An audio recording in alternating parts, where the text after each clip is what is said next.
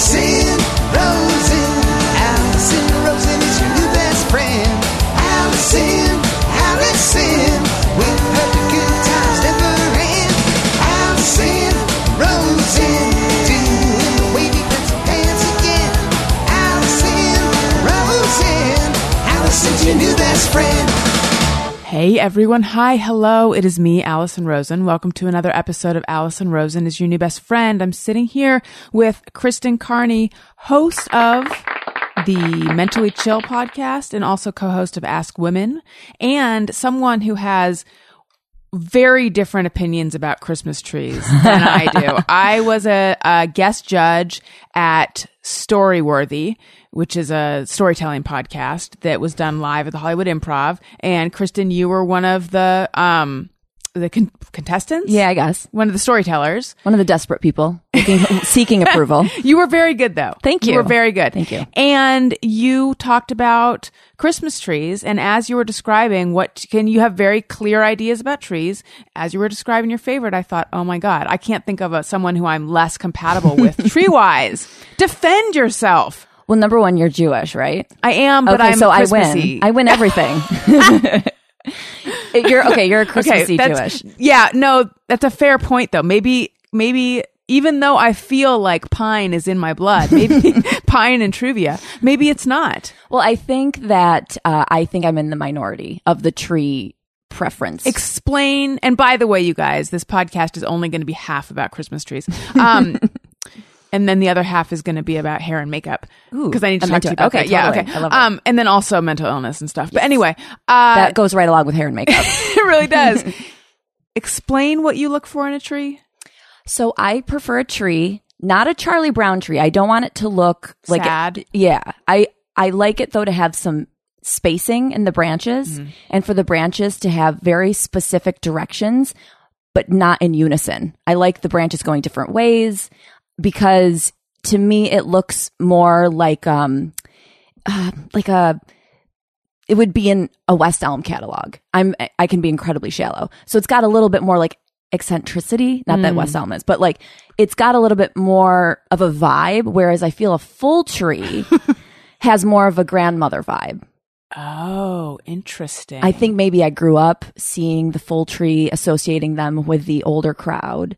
And once I developed my own style and had my own apartment, I was like, I'm going for this tree. The one that's the quirky tree. You want like a mid-century modern tree with a sense of design. Yes. Once the tree is dead, I will then use it to make a coffee table that's mid-century looking. Okay, so take a gander. Actually, from your seat, I don't know if you can see it. Over at our tree, you can get up and go look at it. Does it make you want to vomit? Oh. No, that's, and I'm not saying that because I'm on your podcast. That's a good medium. I'm talking that's not a big bush. Right. That's not shrubbery. That's like a nicely shaped tree that is full, but not fat. Jeff, you have opinions. Let's hear some. On the tree? Oh, no, on trees in general and Kristen's tree preference. I think it's an interesting take because it's not as though you like something very out there and wild. You just prefer something that is not the traditional full triangle, just exactly filled in completely. Want something with a little texture to it. Yes, I feel like it's got a little more art behind it. Mm-hmm. But there's which I could give a shit about art too. That's the thing. Like I don't go to museums. I don't care, but I want my tree to look like I go to museums. There's a specific. I love it.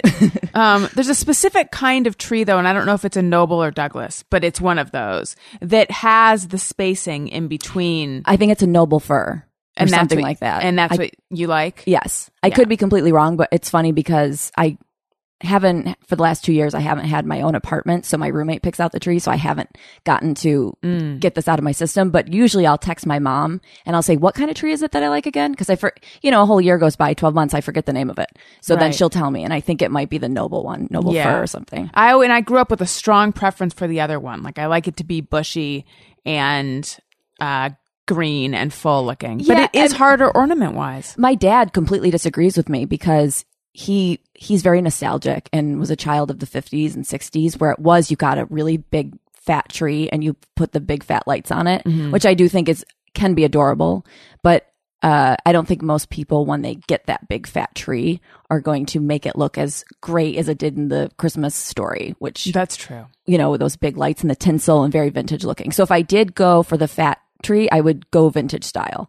All right. Yeah. Do you have your own apartment now? I don't. So this year, again, my roommate picked out the tree. And it's funny because yesterday I taped an episode of Mentally Chill and was talking about this exact thing. Mm-hmm. So great timing. And also I look insane for how obsessed I am with trees. No, I look insane for making you talk about trees for this long. I do want to get into like the actual stuff, but first we have to also talk about the fact that I've known you for a while. I was a guest on Ask Women a long time ago. Yeah. Yeah. And then afterwards we were talking about the fact that you cut your own hair. Mm-hmm. Do you still do this? Occasionally I did. Well, because you showed me how to, you're like, you just do it like this. And I'm like, how hard could that be? Did you try it? Yes. And it didn't go well for me. No. But I mentioned this on the podcast before. Before I did it, I had this whole flight of like my imagination ran away. And I was like, what if I'm so good at cutting hair that then all my friends ask me to cut their hair and then I don't have time for everyone? It's kind of like the airport ride of styling. Mm-hmm. Like you don't want to bring everyone to the airport. Yes. Yeah. But then it turned out that I wasn't good at it, so it wasn't a problem. You lucked out. Yeah. You explained that you just like hold the ends up and this snip. And I did that and I was like, oh, there really is an art to this that I lack. Well, I'm speaking like as a complete novice. The only reason I know or figured out how to cut my own hair was because when I first moved to Los Angeles, I was a receptionist at a hair salon. Oh. And I had nothing to do but stare uncomfortably at the people cutting hair and what they were doing.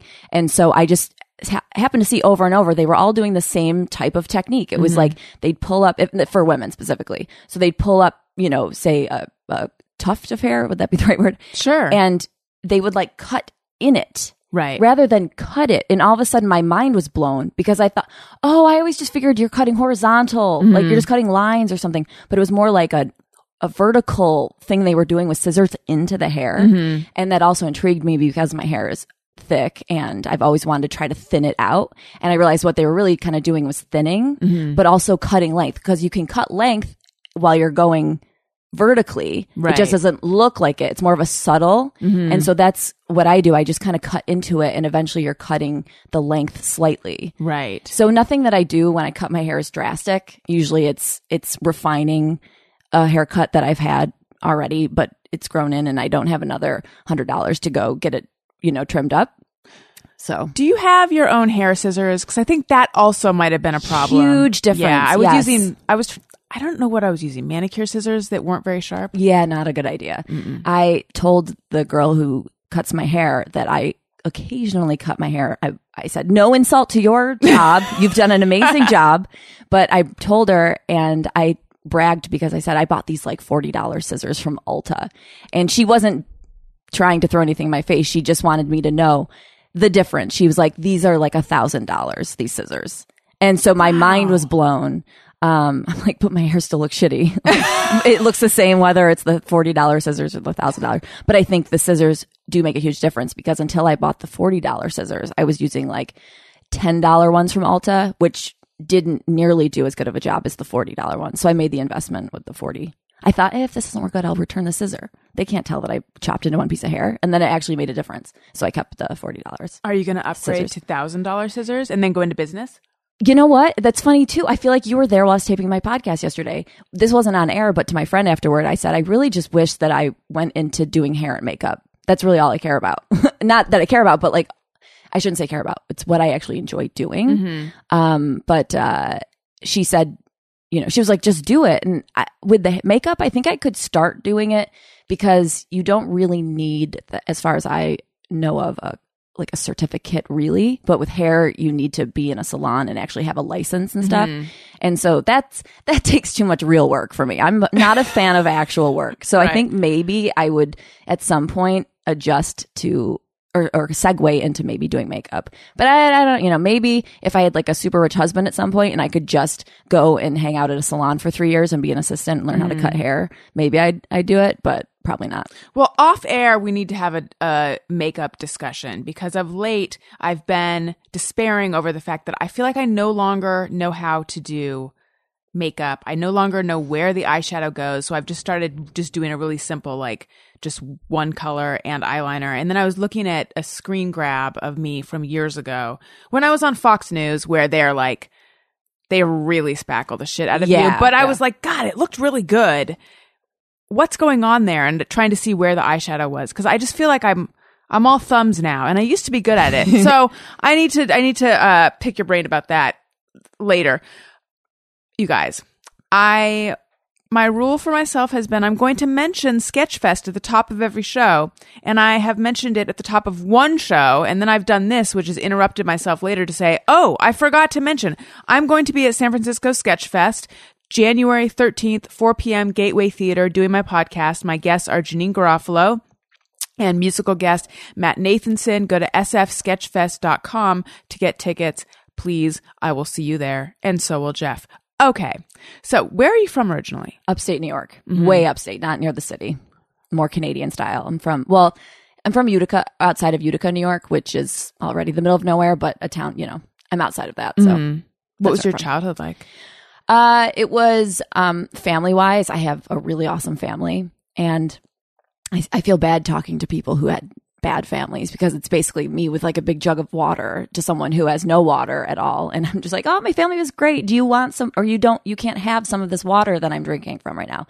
Cause I just did, Paul Gilmartin from the Mental Illness Happy Hour just came on my show. His show will be out, this Thursday, but, he had a messed up childhood and I felt so bad the whole show. In terms of family, I had, great parents, very, cool parents, not strict. I didn't have a lot of pressure to be anything, which was difficult for me because I didn't have any self-discipline at an early age. So I kind of had to give that to myself. So if I had to critique my parents over anything, it would be that. And the fact that they're not millionaires, like, come on. Try harder. Yeah. But in terms of school and stuff, I was very bullied my entire Do you have siblings?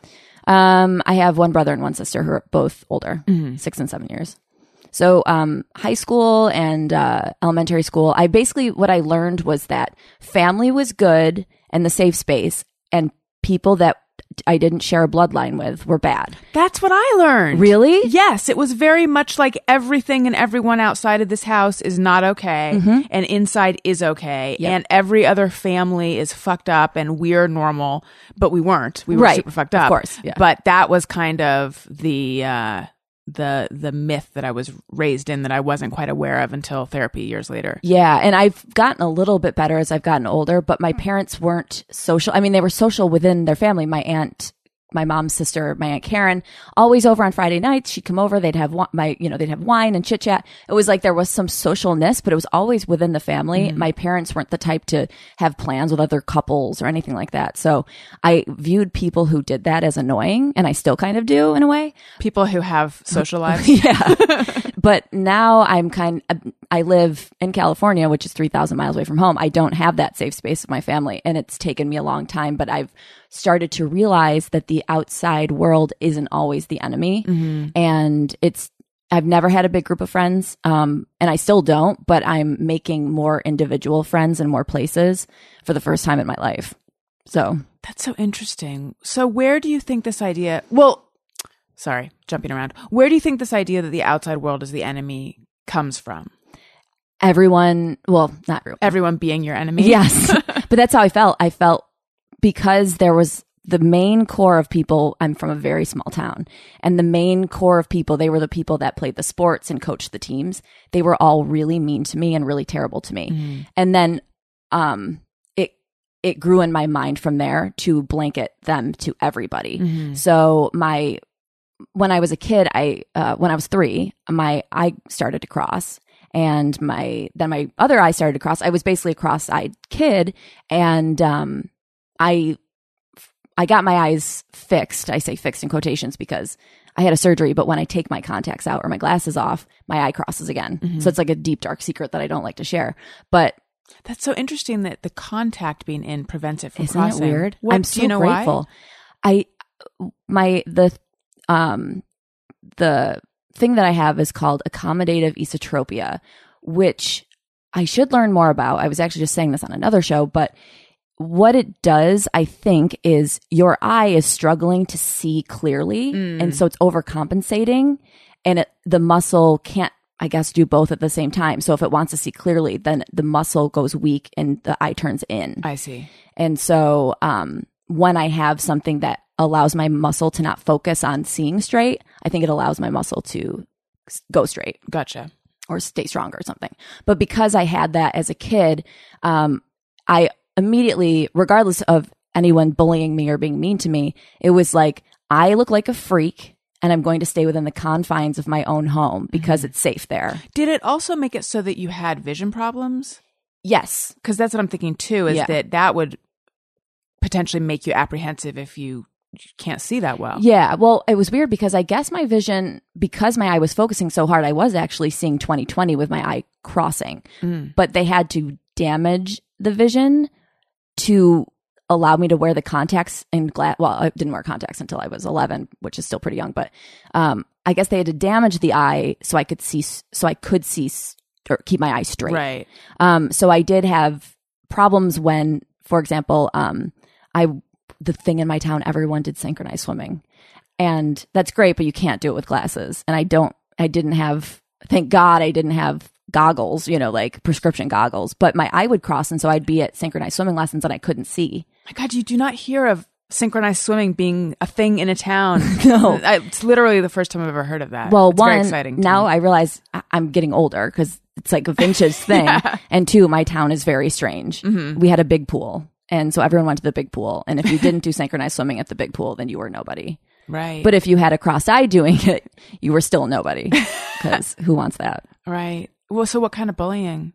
So it was all psychological. I didn't get into any actual physical fights or anything like that. But That's because girls are little girls do shits. it. Yeah. That's how girls do it. So stuff like I'd get invited to a birthday party. Like they would kind of bring me in, kick me out, bring me in, kick me out. So I never had a sense of stability with outsiders either. So now I have trust issues with friends that they're just not going to be my friend after a week.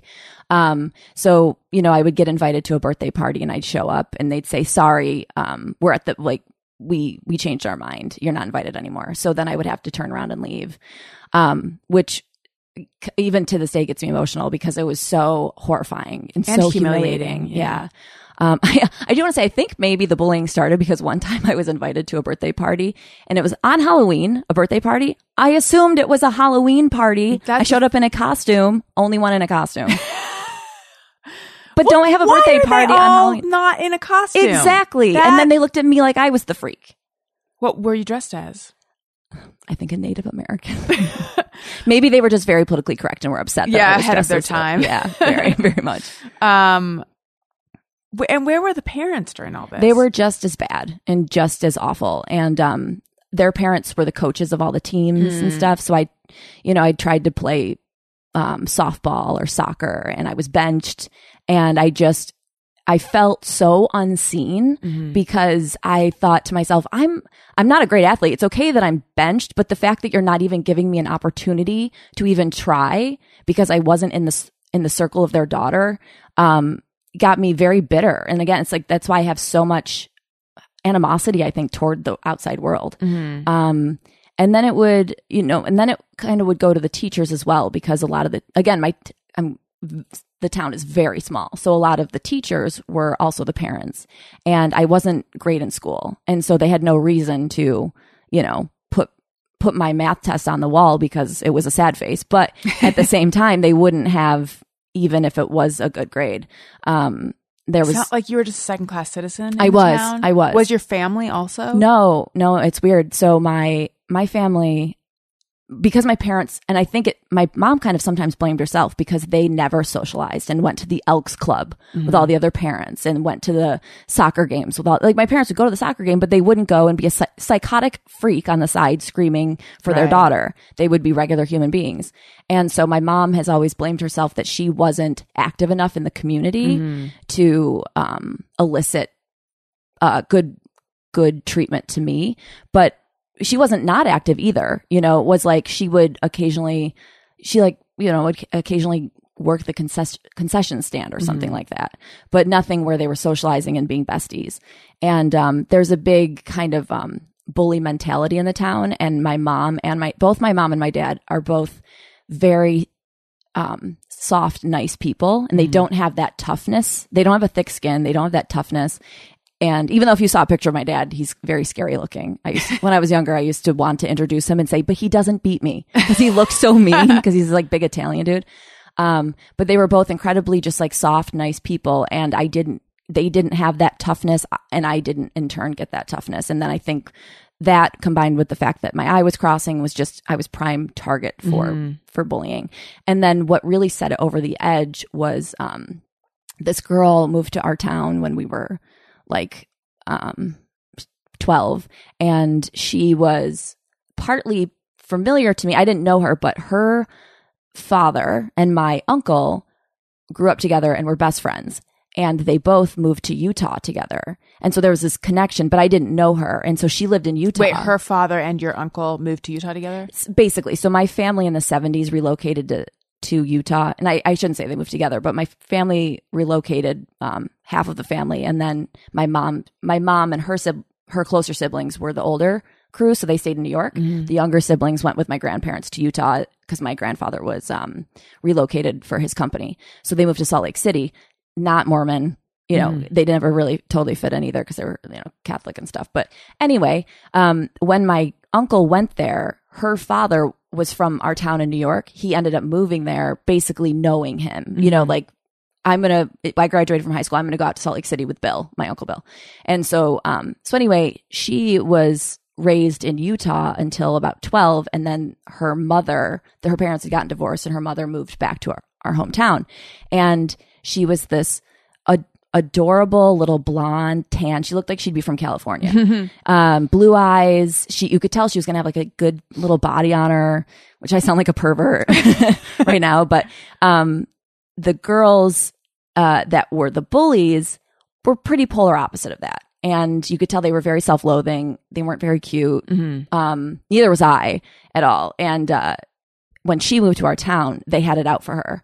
Oh. Because she was this other thing that they just couldn't compete with. And they did not want her to win or have any sort of easy living because the way she looked and she was fun and charismatic. And so because of her and my connection, I don't know if that sounded right, but because we were somewhat connected through family, I became friends with her immediately. And then when I stood up for her and became friends with her, then the target went even more on my back because I went against them. Right. And so then it got severe enough to where then when I was 17, I switched high schools, or 16, I switched high schools.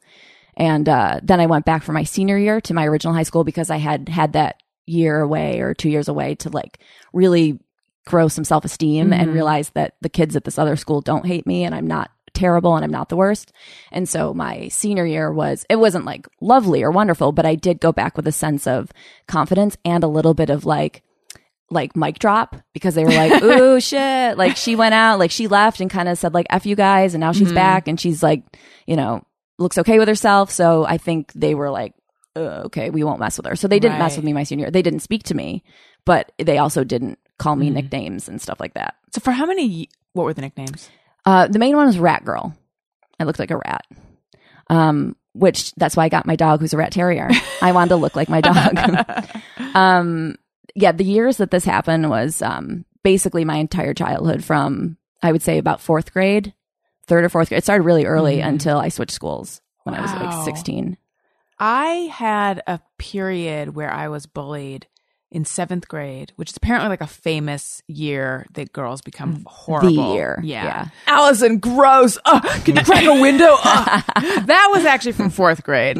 But in 7th grade where suddenly they would ditch me. That was the fun thing to do. So I was just solo at lunch. It was just these kids who I had been on good terms with ever since kindergarten. So I went to a small school from kindergarten through 8th, were just so awful. And I would go home crying every day. But really it was, I think, only a matter of months, maybe even only a month that it happened. In my mind, it was such a long period of time, but I think that it happened sort of in the spring or almost summer. So that would have been the end of the school year. But it affected me for years. Oh, yeah. And I've mentioned this before, but when I went to college, and I really liked college. High school, I did not love. I wasn't bullied really, but I just didn't love it. But I really liked college. But anyway, at the very beginning, I had a dream that there was a survey passed around that said, "Is Allison cool? Yes or no?" Oh wait, you had a dream. It was a dream. Okay. Yeah. No, it didn't really happen. These things would actually happen in real life to me, Right. like those types of things. Yeah. Like they'd be like, "Let me sign your yearbook." Just kidding, and wouldn't sign. And so I'd feel special for a second that they Right. were gonna, and then So those things, I feel frustrated because by this age, I'm 34. I would love to let this go and never talk about it again, but it's defined me so much. It's shaped. Like I was just texting yesterday with a friend, and I actually want to tweet this. He was like, "That's a great tweet," but I said, living well is like the best revenge, but all I have right now is Instagram. Like, because I need to put out there that I'm doing great. I'm not doing great, but I live with this constant sense of needing vengeance or like just to show them that they didn't win. Right. But I don't keep it in my daily, like when I do a post on Facebook or Instagram, I don't have them in mind, but I do deep down, it's not at the front of my mind, but I'll go to sleep. I haven't thought about them in months and I'll have a nightmare. Like I had one recently that the main bully, she died and was haunting me and she was slamming doors. And I'm like, "You're so unoriginal, even in death." So basic. Seriously. So yeah, it just, I've talked in therapy about it at length and I really just, it's like I just can't really let it go because my personality is so defined by it in good ways. I think that's where I got my sense of humor and I got class clown in high school because I had to deal with, it was like that cliche story of how you deal with it. You become funny. Laugh, yeah. It's interesting that you are comfortable talking about it because I, for the longest time, wanted to hide it and wanted to pretend that I had been cool. Yeah. It's silly. It's Everyone would believe you. Right. It's like a kid wanting to pretend that they're an adult or something. I don't. Yeah, that's how that it makes feels sense. to me. Like that it's, makes sense. but it's like someone can look at you and see pretty clearly.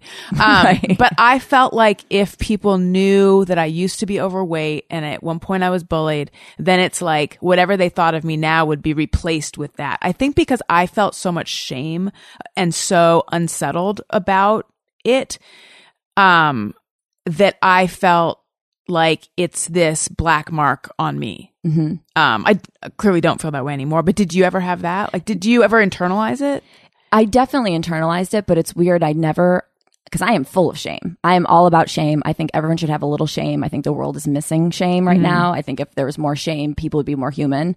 So I'm all about shame, but for some reason with this, I never have felt shame expressing it as an adult. I think as a kid, while I was going through it, I felt shame because I thought I'm not good enough. I'm not smart, that kind of stuff. I really felt like I must have done something to elicit this response. It's got to be me. And then because I had a great support system, I had cousins. And so you had asked if my family or we weren't really part of that like cool circle. My cousins, they're older, but they were the epitome of the cool kids in high school. And so in a sense, I felt protected because even though I wasn't in high school at the same time as they were, they would say, "Don't worry about these idiots." And, they've already graduated. They're like, oh, that's nice to have that perspective. Yeah. So they would kind of give me that adult perspective and say, these kids are going to be but you're not going to think about them twice. They're going to be living these awful, miserable lives. You're going to have a great life because you have a future ahead of you and you're not focused on just being mean. And so I had that to kind of keep me feeling normal, that I wasn't the weird one and I wasn't the bad one. But that was once I got a little bit older and could understand that concept. But I did have one thing that that gave me self-esteem. And I'm so grateful to this day for this. But when I was 13, because I had taken dance lessons a lot when I was a kid. And then when I was 13, my mom saw a cutout in a newspaper for a local performing troupe. And they were having a workshop. And so I went and I was so afraid to go because I'm like, I'm already getting shit from these kids. I'm definitely probably going to get shit from these kids. But it was that bad that I thought I'll take the risk and go meet other kids. And so from 13 to 18, I was part of this performing troupe called Showstopper Productions. And it was the best time of my life. We traveled doing performances. We came to Los Angeles. We went to Europe. We performed in Disneyland, Disney World. That's so cool. Yeah. Showstopper Productions? Yeah. It originally was called Rhythm Light Productions. And then I think a couple years after I graduated, it eventually ended. Not enough kids were, interested in it, but it was an awesome group of kids. The bonds that we created, today we still are, great friends, most of us. And, so if it weren't for that, I think today I would be really, well, not really terrible, but because of that, I had the opportunity to see, okay, these people over here think I'm terrible, but these people over here think I'm pretty great. Mm-hmm. And I think I believe these people slightly more, even though I don't have self-esteem. I don't think I'm like pretty great. Like it wasn't like it got me really to that point, but I trusted to be accepted them. by a group. Yeah. Like for example, I was the most popular girl in driving school. Damn. Talk about a mic drop. Showstopper Productions. So you did it till you were 18. Yeah. Did you think about continuing with dance? Yeah, I wanted to, but I wasn't. I think I was a pretty good performer. But in terms of my training, my dance training, I didn't have that strong ballet background and technique. And I was very intimidated by the thought, because for a little while I really wanted to go to Broadway. I can't sing well. I can sing a little, but I can't sing well enough to have a career. But for a little while I was thinking, I'm a decent dancer. I'm a decent singer. I think maybe the two together would make me better than I really am at both. But then I was way too intimidated. I was like, that's New York City. I'm 18 and I'm scared. And so I just kind of threw that out the window. But I did do dance team in college and stuff like that. So then when did you start doing comedy? When I was 24. And you were still in Utica? No. So at that point, so I graduated from college I went to the University of Buffalo in upstate New York. Or Western New York, I guess. And I was super into the creative side of advertising. I don't know what it was. I think because I wanted to have a career being funny, and I didn't think I could take risks. So I thought if I go into advertising, that way I can write funny commercials and it's still safe. I don't have to take risks and pursue stand-up comedy. In 1 million years, I would have never thought I'd perform. What were your favorite? Stand-up. Like, were you super into Flow or? At the time, no, I still don't like Flow. I have beef with Flow. I, at the time, read a lot of like David Ogilvy's, his book on basically like the invention of advertising. And I got a lot of respect for it because I saw these ads that were so smart and so witty. And I thought, no one I know from my hometown would write these. Like, this is something that I could get involved in. And so I guess that kind of Mad Men before Mad Men, like I was interested in that before the TV show ever came around. And so what I was doing at 24 was I went to a portfolio school for advertising. I had some internships in college. And then once I graduated from college, the agency said, if you really want to work somewhere big and work on big campaigns, you have to go to a portfolio school where you put together your book and you meet people in the industry. And so that's what I was in Chicago for. I went to Chicago Portfolio School, and I put together my portfolio. And while I was doing that, I would have never ever taken a stand-up class, but they had us take a stand-up class.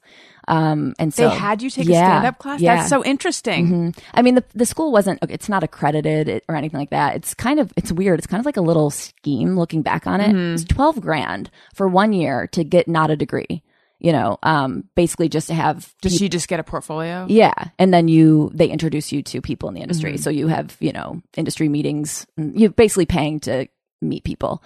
But one of the things they had us take was stand up. And I guess because, you want to see ads that are funny, they wanted to see your ability to write jokes. And so once I took the stand up class, I felt invigorated because I had performed all my life and I was back on stage, and I always liked being on stage. I thought I was very good on stage. That's where I felt most comfortable. And so then I thought, I'm not going to at 24 go right now, get this industry job that, is very adult. I'll just play around with stand up. And then I assumed I would go back in advertising, but I never, I haven't. So. Have you watched The Marvelous Mrs. Maisel? Mm-mm. Have you heard of it? No. Oh, okay. It's on Amazon Prime, and it's from the creators of Gilmore Girls. And it's about a woman who becomes a stand-up comedian in the late 50s. And I just finished watching it, and it bugs the fuck out of me, even though everyone is saying how great it is. I can't put my finger on just one thing that bugs me. There's plenty of things that bug me, but as a female stand-up comedian, I wanted to know what you thought of it. That being said, Jen Kirkman, whom I love, is a consultant on the show, and I feel like the parts I like about it, I want them to be hers. I don't know. They probably are. Yeah, they probably are. Yeah. I don't know. Okay. But I feel you on shows like I hate Stranger Things. My husband somewhat, I don't know if he hates it, but he feels that it gets way too much praise. Oh, yes. Tell him we are kindred Simpatico, spirits. yeah. Because I think it's so overrated, but I get on those bandwagons where I'm sure if I saw the show that I wouldn't like it either, but even though it's getting great praise. You probably, here's why you probably wouldn't like I'm it. I'm very judgmental of a lot of things. It's like aggressively stylized and it seems so pleased with itself. That's Stranger Things. I wrote a blog about how much I hate Stranger Things, and one of the things I said was that it's so proud of itself. Yeah. You can't even see the directors, but you can see them just smiling and like, we are great. We did it. We tricked people with this nostalgia. That's what Daniel says about it. He's like, He's smart. that being said, I don't think I agree with him. I haven't seen season 2. I liked season 1, but he's like, it's just, they're not doing anything new. No, it's just they a mishmash stole. of, that's what he says. That's how I felt about Napoleon Dynamite. I can see Everyone who thought that was this great movie, I'm like, it's just like It's a ripoff kind a of. nostalgia generator of our childhood. Exactly. And I just think that they didn't do anything new enough with it to make me go, oh yeah, cool, great. It's just the same, and they're stealing, and then they're just preying on people's nostalgia to like the show, and then people are sheep, and then they'll say the show's great, and then someone else is like, oh yeah, it's great, but they only say that because someone else had just said it, and then it just trickled down. You should marry my husband. I should. 'Cause then you guys can talk about this. At least I know you guys. He creates cute babies. I mean, maybe you're the factor involved, but I think we both had a hand in it. So Mentally Chill is the podcast that you host now that initially you started with Stevie Ryan. Can you talk about that a bit? So for people who don't know, Stevie Ryan, whom I loved, did not know her that well, but she's been on the show, had been on the show a couple times, and she committed suicide in what month? July, the beginning of July 2nd, which I still can't believe. I know. It's still unreal. And now you're hosting it solo. How has that been? It's been interesting. The podcast is about depression. So obviously there's a risk factor, but when you know Stevie and you meet her, you really didn't think there was that. It's because my other podcast is a dating podcast. So there it's like, yeah, okay, you can, if you're hosting a dating podcast and someone goes out who hosts it and gets married, that makes sense. But you'd never think that the show would have gone so literal to someone hosting a show about depression and actually taking their own life. Afterward, I really didn't know what I was going to do. All I just knew was I was very frustrated, and I'm still very frustrated, because shit just doesn't really work out for me. And the hardest part is that I really look forward to nothing for the most part in my life. I've had depression since I was 18. I've struggled with it a lot. And so when Stevie and I started the podcast, which wasn't that long ago, we started it in March. I was having a hard time as usual, but doing the show with her was the only light to my week. It was like the one moment that I actually looked forward to. And why do you think that was? Because number one, aside from her, I was doing something that I actually felt somewhat passionate about, because I have this other podcast, but I don't care about it. I really don't. And I think everyone listening to it knows that. And I do it because I like to stay active, and I like to podcast, and I like to talk. But I'm not passionate about the dating field, you know. Your co-host is, though, right? She's very passionate about it. So I think we balance each other out, my disinterest with her interest. So I was very happy because I'd wanted to start a different podcast for a really long time. And so it was like a moment of empowerment of like, I'm actually going to do something that I want to do. I'm not just going to do this other show because I feel like I have to do it. So there was that to it. And then the other factor was Stevie, because she was so awesome to be around and so much a kindred spirit to me. from the limited amount of time I spent with her, she made you feel not alone. Totally. And in a way, it kind of bothers me that everyone else feels that way because I want it to just be me selfishly. But it was probably more you. She did a podcast with you. Yeah, a little bit more me, a little more special. But in general, she just had an aura and a vibe that I think people really like to be around. And I, fell into it as well. And so being here in Los Angeles and being alone and not having tons of friends and not having a significant other, it was like she was kind of becoming a little bit of my significant other in a way. It was funny because I had no idea, but she was bisexual.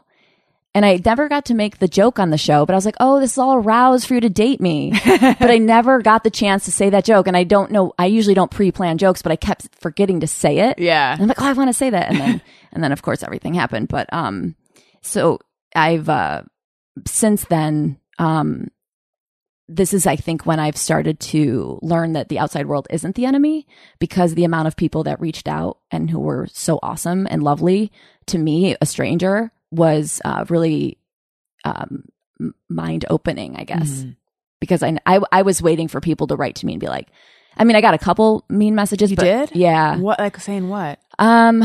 So the show is on depression, but it's just like girl talk about depression. There's nothing politically correct about it. And she had talked about how the doctor wanted to put her on lithium. And I also had that same experience where a doctor wanted to put me on lithium, and I really didn't think it was right. And even though we're trying to like break down the stigma, at the same time, lithium is pretty legit. And so from my experience from several years ago, when the doctor wanted to put me on lithium, I felt very uncomfortable with it, and I never ended up doing it. And so while we were taping the podcast, the doctor wanted to put her on lithium, and she was like, but lithium makes you gain weight, makes you fat. And I'm like, yeah, if skinny is all we have to make us happy, we might as well stick with skinny. And so I got some flack for saying that and dissuading her from going on it. And this is all hindsight is 2020. I in a million years, even though the show was about depression and she did have suicide attempts, I never, and by the way, I didn't know about her suicide attempts closer until the end, toward the end. But I never, even after knowing about the attempts, would have never thought that she would do it again. She seemed, I think from where I sat, because she was so open about it, it seemed like she was coping. Exactly. It seemed like she had enough support and enough, I hate to say logic, because I know when you're feeling depressed, your logic is different, and it's still logic too, but her logic seemed realistic. Like it didn't seem hopeless to me when I was with her, but I, wasn't with her when she was alone and not Snapchatting. And but like someone told me that she had gotten new headshots that week. She did. Was it you that told me that? Yeah, I don't know if she actually ended up shooting them. I think she did. Right. And it might have been me that told you that. But that week I actually forgot about that until you just reminded me. She had, because we were going to tape or something, and she said she couldn't at one point because she had to get her nails done and her hair done because she was getting headshots, and it seemed like she was looking forward to the future. Right. So this did come as a shock, albeit that, she had depression. It just still was very, very shocking because it seemed like she was looking forward to the future, and she was writing a pilot, she said, and our podcast she wanted to eventually try to pitch as a TV show, like a talk show on depression. And so it just seemed like there was a future. And a good friend of mine, his father says, the term that he always uses is that depression is the inability to make a future for yourself. And it seemed like she had created a future for herself in her mind, which is part of the battle. And so I didn't expect it to go the way that it did. How did you find out? Gary, actually, from Corolla. It was awful. It was not what he did was awful, but the situation was awful. So for a while, I'm not doing it anymore, which I'm so grateful for. But I was driving Uber at the time, and so I mean that was very recent. And I was driving, and when you're driving Uber, number one, you're in such a bad mood anyway, that chit chat. Like I was in a really bad mood that day specifically, and my phone is up on my dashboard. I'm not really touching my phone. Sometimes at a red light, I'll sneak and see messages or something like that. Or, when I let people out of the car, I'll quickly check. But I had posted something really stupid earlier in that afternoon about I had eaten Chinese food and my fortune cookie didn't have a fortune. And I posted an Instagram story saying like, oh, of course I have no fortune in my fortune cookie. And so a little while later I was driving, but I saw like a reply come through saying, I'm so sorry. And my first inkling was like, that's a little extreme for fortune cookies, you know, but that's legitimately what my thought was. And then I just kept driving and didn't think twice about it. And then another message came through, and I had people in the car, and it was another I'm sorry. And I, like such an airhead. Again, I'm like, all right, with the fortune cookie, it's not that big of a deal. And then all of a sudden I saw a text from Gary come in, and he said like, my sincerest apologies. And I was like, okay, something's up, obviously. And I had no idea what it was. And I at first thought maybe something happened to my family, but then I thought, why would Gary know? Why would these people on Instagram know? And so I was on like the 101 or something like that driving. And so I couldn't take my phone off. Well, I had like 4 teenagers in the car. And so I asked the girl sitting in the front seat, I said, I'm sorry, but something's really going wrong right now. And I need you to text this person back and ask, what are they referring to? And so of course, she was confused, but then she sent the text, and all I saw, like as I was driving, I peeked down, I saw his response. All I saw was like STE, and I just knew instantly, like Stevie had committed. Like I just knew, you know, even though I didn't expect it. When I saw that and those messages coming through, I just went like, oh my God, Stevie killed herself. And I had people in the car, and so they were like, pull over, it's fine. I like got off the freeway, and then like I just kind of sat for a second. They were like, I'm so sorry, and I didn't want to. I was just trying to, you know, you're in shock, take it all in.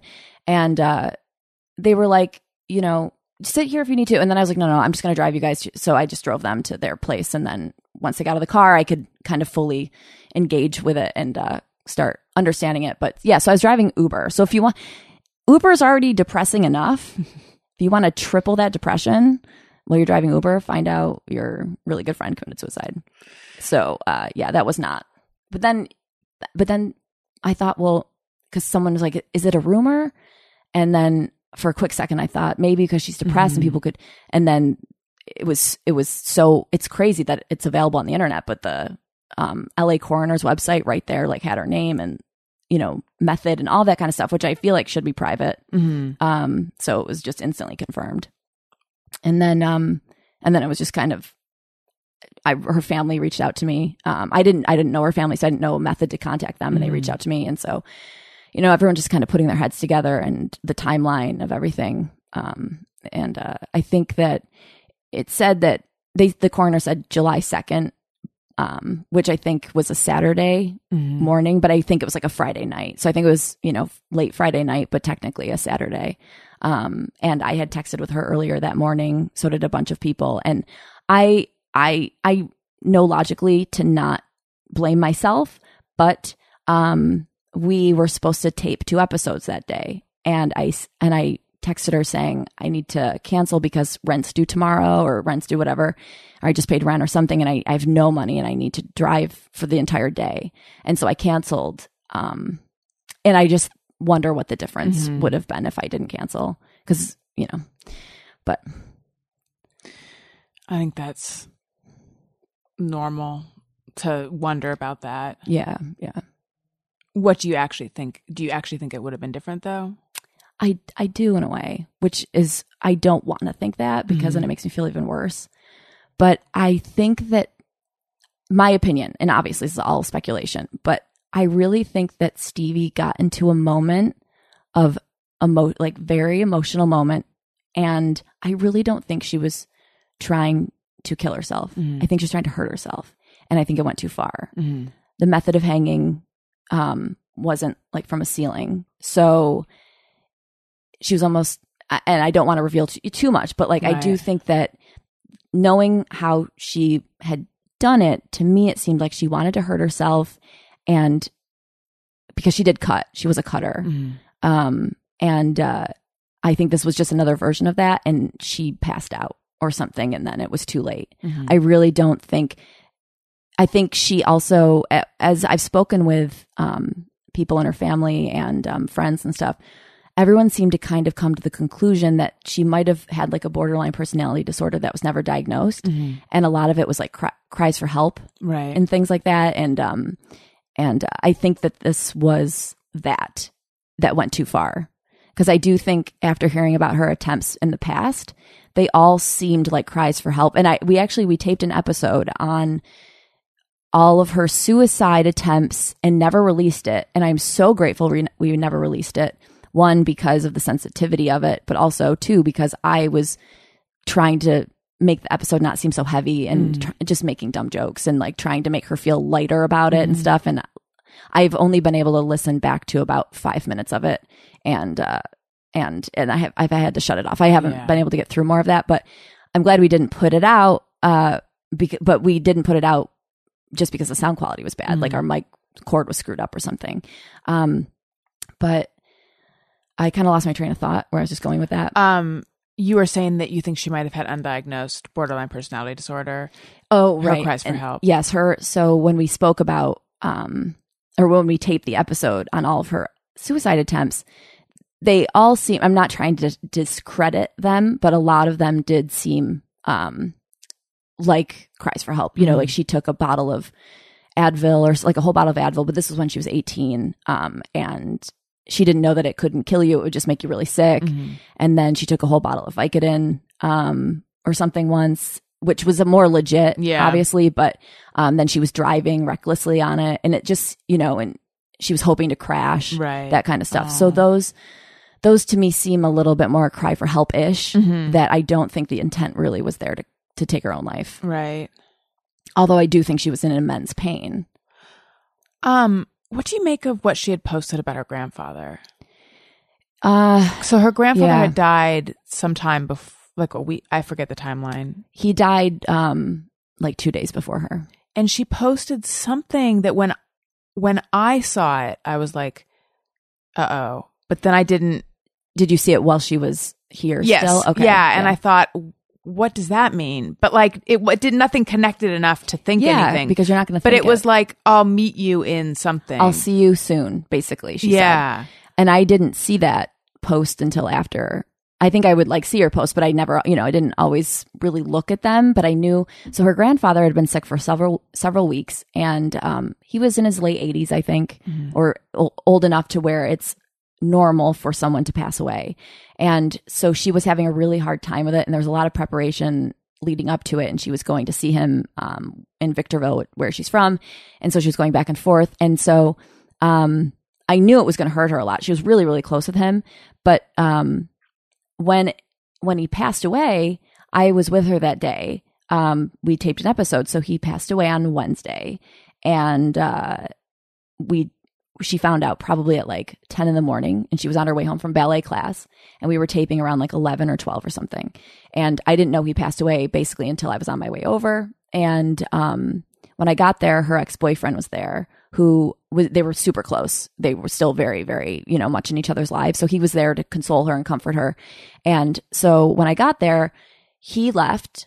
And he said he felt comfortable leaving because she seemed to be doing better than he had expected. And I thought the same thing, because so we ended up taping an episode all on the grieving process and what it's going to be like now moving forward without her grandfather.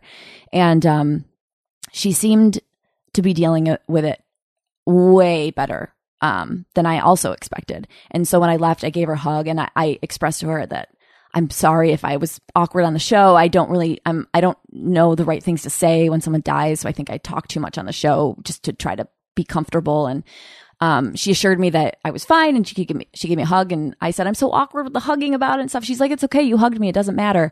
And so it seemed like in a way she was consoling me when I left, which now I feel like a dickwad about. But she just seemed like she was feeling very strong. So then, do you think she had made a decision at that point? No. But she didn't look good. And I said to her, she looked so frail and so skinny, and she was skinny as it was, but she was incredibly pale. She was having issues with her skin. Like she had like psoriasis issues, which I also have, but not to that degree. But I felt really bad for her because she just didn't she looked sick-ish. But not in an emotional way. It looked more physical. And obviously I know the thinness could come from the emotional, but I just said to her, are you okay? You know, I said, you look really, really skinny. And she's like, no, I'm fine. She's like, I'm glad I look skinny, and kind of jokey. So when she posted that, I didn't read it. I don't think I looked too much at it because I felt like she was doing better. And then on Friday, when I canceled, I did ask her how she was doing, and she said she was not doing well. And I said, my last thing that I said to her was, because they had taken her off her medication cold turkey. Because she was doing TMS, transcranial magnetic stimulation. And you can still continue to take your antidepressant while you're doing this treatment. So why had they taken her off? I don't know. I think she had a really hard I don't think medication was working for her. She would be on something for a couple months, and then it would give her a rash, and it was actually working, and then she'd have to go off that because of the rash. And there was it was like a roller coaster with her medication. There was no consistency to it. Right. And I have no idea why they took her off the Prozac. It was Prozac that she was taking, but you're never supposed to come off any medication cold turkey, but especially Prozac. So I feel like her psychiatrist or whoever was making that decision was a full-blown idiot. So I said to her on Friday in that text, I said, just get on some medication as soon as you can. And that was my last text to her. She didn't write back.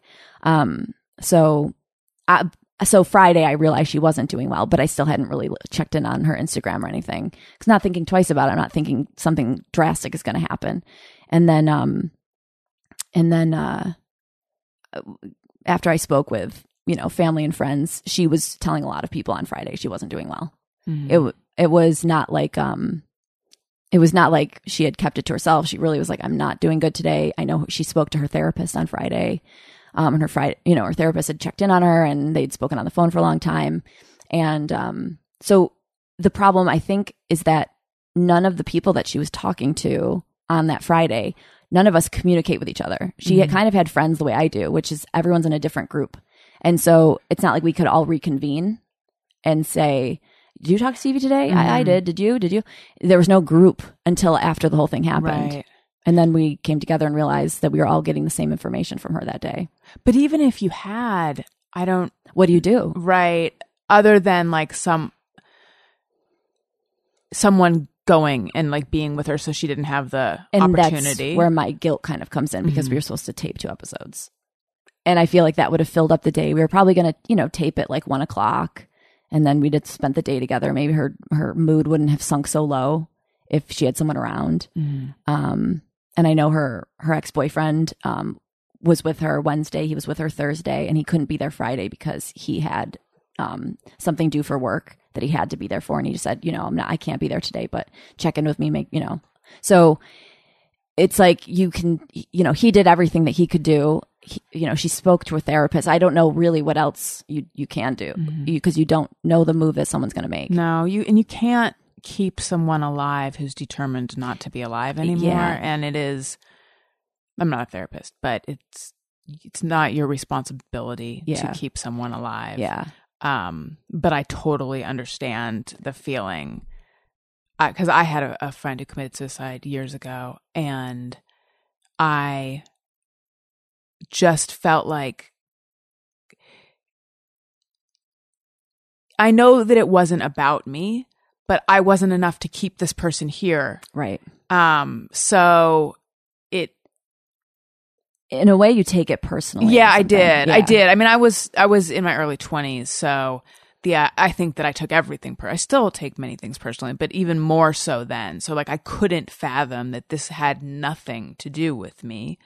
But then it's like, but even if it didn't have anything to do with me, that hurts too. Well, one of the first thoughts that went through my head was, this makes sense because, and this is me speaking negatively to me, which but basically I thought this makes sense because when else would someone want to start a podcast with me than when they're basically suicidal and want to get out? And this was like a last ditch attempt to do something. And so I was like, you're not going to like come to me when, you want to do big things and things are going great. You come to me when things are not going great.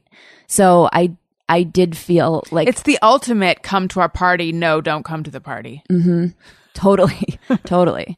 So I did feel, in a way I felt hurt because I thought and not that I expect a podcast to mean a million things to someone doing it, but I thought this wasn't enough. What I did feel that she was disappointed in the podcast or something. Like, I think she was looking to it for hope, and it didn't fulfill her and give her what she was wanting and so then I kind of put that on me, but not in a way of like, oh, pity me, feel better. Right. I just felt like shit. Like, this clearly was not ringing her bell to an extent, but that's not part, I know you can't really think like that, but it was the first thought that crossed my mind. In a selfish way. Well, I totally get that thought. At the same time, when you're dealing, and you know this, when you're dealing with what she was dealing with, it robs you of the ability to be excited about anything in life. Totally. So Right. no matter what, she couldn't have, I don't think, connected to the podcast. Absolutely. And then that's when I have to way. think logically and just know that that's the real truth behind it. I feel like we should do a PSA or something. I know, the voice, the serious tone.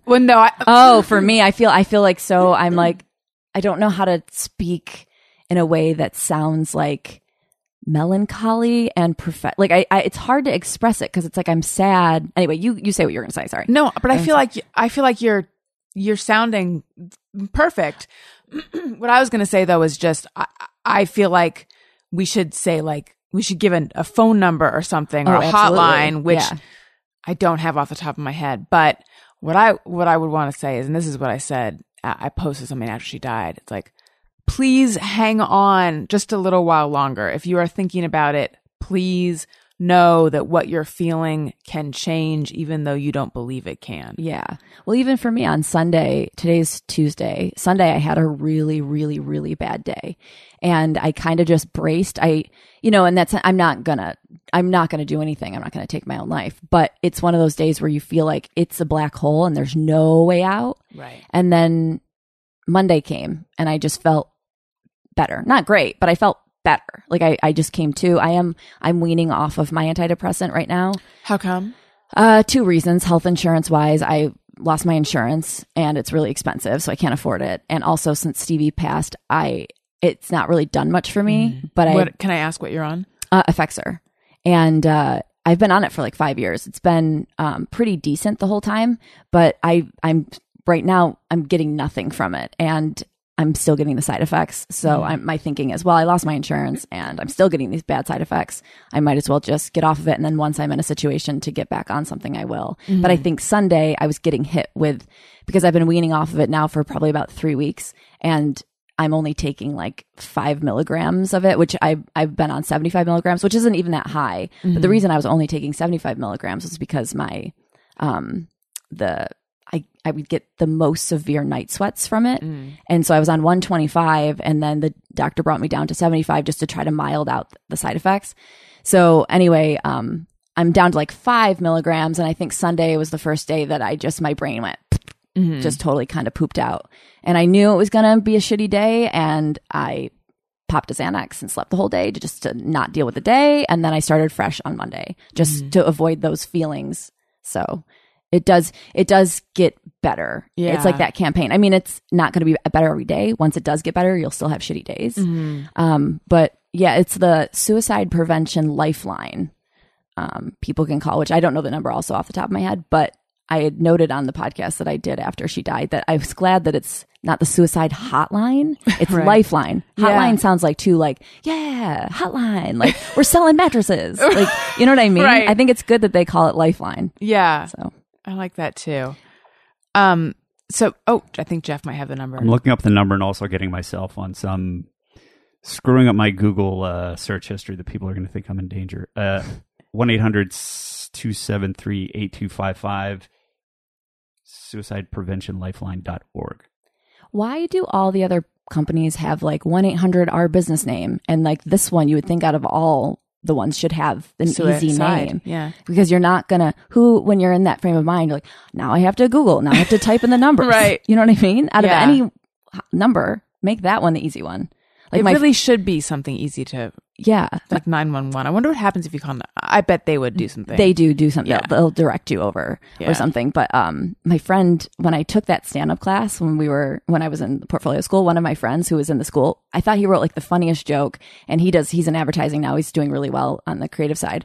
But he had a super funny joke about calling 911. He was like, why do they have the two numbers furthest away from each other on the keypad? And this was back when cell phones weren't totally always, a thing. And it's like he was like on the ground and he's like, he can reach the payphone, but he can only reach the 9 and then he just can't reach the 1.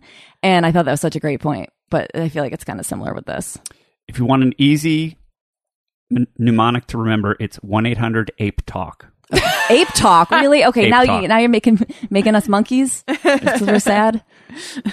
That's funny. Let's do this a radical change in tone, just me or everyone. But first I want to tell you guys I'm on Patreon. Patreon.com/Allison Rosen is where you go. All sorts of rewards, different reward levels. You can get bonus episodes. You can get access to an interactive live stream. You can get merch in the mail, all sorts of fun stuff. Patreon.com/Allison Rosen. You're on Patreon as well, right? I am. You want to tell them? Sure. Patreon.com/mentally chill. And there's tons of content that's on the page. I have an intern who's posting. It's so funny. I have interns. How did you get an intern? They wrote to me and were like, "Can I intern for you?" I have 2 of them. 2? Isn't that weird? I'm like, "You're interning for an intern. You know that, right?" Not the smartest interns, but yeah. So I have an intern, Jesse, and then Day as well. But Jesse posts tons of awesome content on the page. So if you go, there's always callbacks to stuff that we've talked about on the show that he posts, but also just cool resources and a community board that people can share. Does he like come hang information. out with you? How does this Oh, work? they don't live here. Oh my God, you have remote interns. So Jesse's in Utah and Day is in San Fran.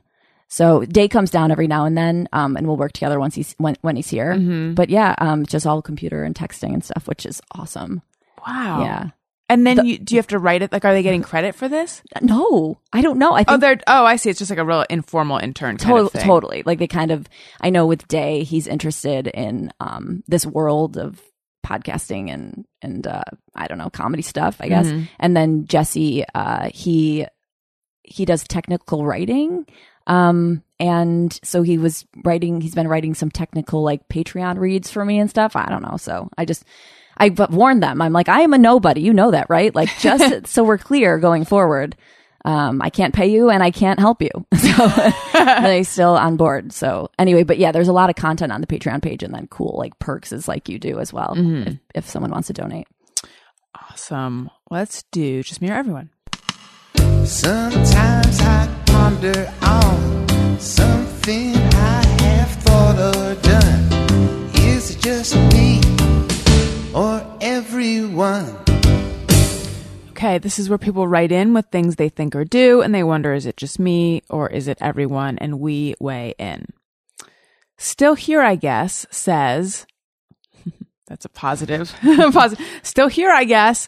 I now spend more time on social media looking at animals than I do being social. I spend more time just going down weird rabbit holes than I do being social. Yeah, and often those rabbit holes can lead to animals. Yes. Basically. Yes. But it could lead other places as well. Right. I just look at dumb stuff. I was the other day on Dummies Doing Things on Instagram, and I was disappointed because they only had like 40 posts or something. I'm like, I need more dummies. There's a social media account, I think it's Instagram. It's called Kids Getting Hurt. Oh or my Kids God. Hurting. Thank you. That is my response. A comedian who I like, Jenny Johnson. I like her. She posts stuff from them a lot, and I'm like, oh, what kind of monsters are behind this? And it's like, it's never kids getting horribly hurt. It's usually like they just trip or something, or Like little kids as in like 3 to 7-year-olds? I think or like so. 14-year-olds? I didn't spend any time on it. Like I couldn't do it. Yeah. But it's I don't know. They just look like little drunks falling over and stuff. But at the same time, I don't think it's funny. It like freaks me out. Well, the movie the opening scene, it was too aggressive to a little child that I don't get offended. But this was the kid, if you saw it, his boat goes into the sewer and he's like, what, 5 or 4 or 6? I'm great with age, obviously, or 48. I don't know. But the clown like bites his arm off and leaves him in the street bloody. And it's like, I can watch that and enjoy it if it's an adult, right? You know, with losing their arm and right. But he's a sick, like a little kid. It was too messed up. I was like, wow, this is just like stepping creepily too much to like messing with little kids they're too innocent. Yes. You mess with it's like messing with animals. Yes. You know, it's right. like, and they're trusting. Yeah, they're trusting and innocent. It's too creepy when you cross that boundary. It's like, ugh, this is weird. I was holding Elliot last night and I was thinking, if anyone ever hurts him, I will kill them. Yes. And I was thinking, like, what would I do if he were bullied in school? And hopefully I feel like bullying, it's changed. I feel like it's on its way out. I really hope so. I feel like there's less tolerance for it. Did you see that video of that kid? Yes. Why do they bully? Yeah, Keaton Jones. Yeah. But then, so I watched the video. It took me a while to watch it, but then I watched it and I was like I teared up. It was heartbreaking. Yeah. But then didn't some news come out that like his parents were profiting? There was a GoFund. They were profiting off of probably. it, and that they have photos with Confederate flags and all sorts of stuff. But I don't know. So then I got the sense that maybe it was not a hoax, but like contrived. I don't know. I get skeptical. The minute I saw that, I teared up too. But the way the mom, it's like when you videotape your kid. Yeah, the way she's interviewing him. Yeah, the motive behind it starts to kind of confuse me, right, or make me question, right. So that would surprise me. Really upsetting though. Okay, Vanessa E says, I always feel like a jackass when I say bye on a voicemail. I end all voicemails with "Okay, bye." Yeah, I don't know how how I end else the you end podcast it. Similarly. But you can't do like the movie just hang up. You know how they just in the movies just hang up? Yeah. You can't just do that. No, you can't. So I think the bye's okay. But also, why is she leaving voicemails? No one leaves voicemails. Right. That's the bigger question. Occasionally I will leave a voicemail. Not regularly. Wait, are you one of those people? Formal. Are you one of those people who's like, they'll see that I called and they'll know to call me back? Because if I see that a missed call, I don't know to call that person back. Yeah, I am, but it's not, if it's more of a professional situation or something or setting, I'm all for the voicemail. So more formal. But like if I call my mom, I'm not gonna be like, "Hi mom, I called you, here I am." But she does that to me, and she'll call and it's your mom. I know, I can see mom, you called. And I've tried to, it's embarrassing, but I'm gonna like refer to a tweet, but I wrote to her, I wrote a tweet and I said, I've given my mom this information that you don't leave voicemails anymore, but I must have left that to her in a voicemail because she hasn't gotten the information. Because if she does leave me a voicemail, I never ever listen. Right. But I'll save them randomly. Like I do too. Something ever happens. Yes, I totally do that too. Yep.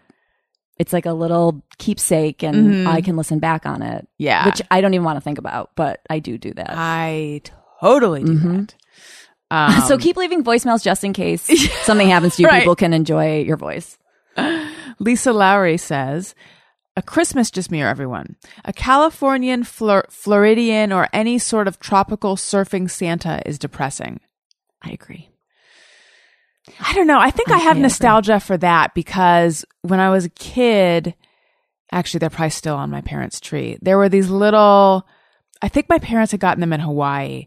There were these like tropical Christmas ornaments they had. So it was like Rudolph on the beach. So I don't know. I have nostalgia for that kind of stuff, but I get what you're saying about the like California snowman, which is the snow globe that just has, you know, a carrot nose and the glasses and hat and stuff. Yeah. It makes me depressed because I'm from where snow is always for Christmas, but I do love Melikaleki Maka, which is like a tropical. So if I like, that song, you mean? Love that song. Melikaleki Maka is the thing to say. Yeah. Yeah. So in that sense, not depressing, but generally, yes, I would think it's depressing.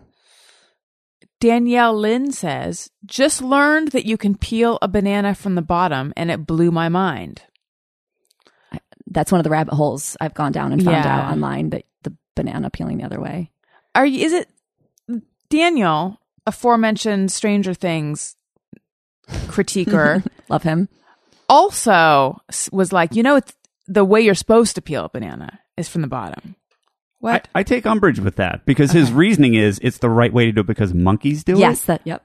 What the fuck do monkeys know? Exactly. That's such a great point. Monkeys also, if they poop and it Fling tastes it. good, they will turn around and eat it again. This is a known What's weird phenomenon. about that? Yeah. Because monkeys do it. I would say that's an argument that it's the wrong way to do it. I would I love too. your argument. Thank Yeah. you. Yeah. Yeah, they're not like inventing airplanes. Yeah, they It's not don't like know more about bananas than we do. Right. And I think we've gotten along just fine peeling bananas the way we have. I Yeah. don't think I don't think right now we'd be like, if we peeled bananas the other way, we wouldn't be worried about Roy more. Like, you know what I mean? Life would still be going the same. No matter what way you peel the banana. I mean, actually, anyway, I could get kind of grossed out. Never mind. I'm not going to make a joke. It was a banana joke, Roy Moore. I'm not see. going to. Here's Phallic joke. Dumb. Humans are dangerously close to extinction, so maybe if we change how we peel bananas, that will turn things around. We'll be here save forever. us for a couple hundred more years. I rarely eat or peel bananas, and yet I'm going to weigh in. If you peel it from the bottom, I think it peels easier, but you're going to get banana smush on your hands. If you peel it from the top, less chance of banana on your hands, but occasionally you will have that happen where it like just sort of opens a seam in the peel. And then that's like opening a milk carton wrong. Yep. Then it just squeezes out. That's right. I think this is the human alpha dog way to do it. It's a little bit more work, but if you take a knife and just make a little slice on the top and then peel it back, it peels back perfectly. Is that how you do it? Yes, and no. If the banana looks like it's getting overly ripe, I might do that so that it doesn't split. Right. I am a fan of eating apples with peeling with a knife at the same time and eating off the knife because I hate biting into an apple. It hurts my gums. I don't think I have great healthy gums, so I think that might be a sign. But I am for sophisticated ways of eating fruit in certain scenarios. Yeah, and it also establishes you as a top predator because you're using tools. Exactly. That's the most important part. Exactly. Ashley Bloodworth says, I miss the days when we had liner notes to determine lyrics. I used to always love looking at lyrics and liner notes, but Are they liner still notes the little booklet in the okay, CD. okay. But they still must make that, right? It's just that now we get our music online. I think they still must provide those. Yeah, I mean, you can Google Right. any song and have any lyric. But I did enjoy the book also. It was nice having it was a little present inside and you could look through it. Yeah. Yeah. Occasionally, it added was more. also a big fold-out poster, which Oh, I disliked yes. actually, though, 'Cause the creases. Yes, because it's like trying to fold back a map. Like, well, this I can squish this in there, but this wasn't how it was originally folded. Those are the real geniuses, the people who fold the maps the first time. Yes, that's what I'm terrible at. Yeah. Not specifically map folding, but like spatial relations and stuff like that. Can I say the trick to map folding? Please. Is this mansplaining? Is it? I'm going to give you permission. Thank you. Permission to mansplain. What you do with almost all maps is you do the accordion the whole way wah, wah, wah, wah, wah, until it's a long, thin piece and then fold the ends in on itself. So you always do the accordion first. All right. Next time I don't need a map, because I never do, I'll use that. Yeah. Yeah, the most useful piece of advice ever. Next, I'll tell you how to send a telegram. Pamela Jill Gross says, drives me nuts when people say whenever instead of when. I'm going to need an example. I'll get there whenever. Or I'll get there when, well, that's kind of an assholey thing. Like, I'll get there whenever I'm ready. Whenever I'm darn ready to get there. It'd be like, Whenever it happens versus when it happens. I'll be there whenever I stop to get gas, or whenever I eat lunch. Then Like versus when I... When I eat lunch. Whenever still not I a eat great lunch. example. Like, let's think of examples where when is correct. So, when is it arriving? Whenever is it arriving? No one would say that. Right. I could see why she'd be annoyed if they did say Yeah. that. She gets annoyed when they say that. She gets annoyed whenever they say that. Well, Oh, the there you both, go. those there you both go. work.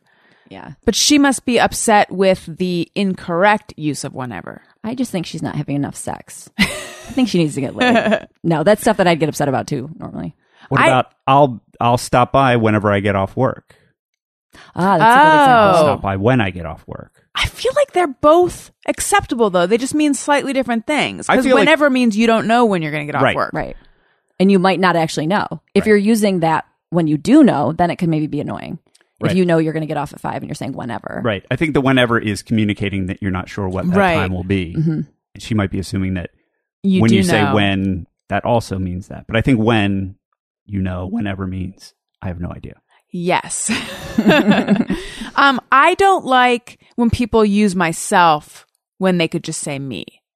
Like, Example. it was myself. Oh, that's kind of like third person guy Mm-hmm. talking in third person. Or no, I guess I'm trying to think of a good example. Like, myself, Daniel, and Elliot went to something. People say that sometimes. And it's like, that's what? Right.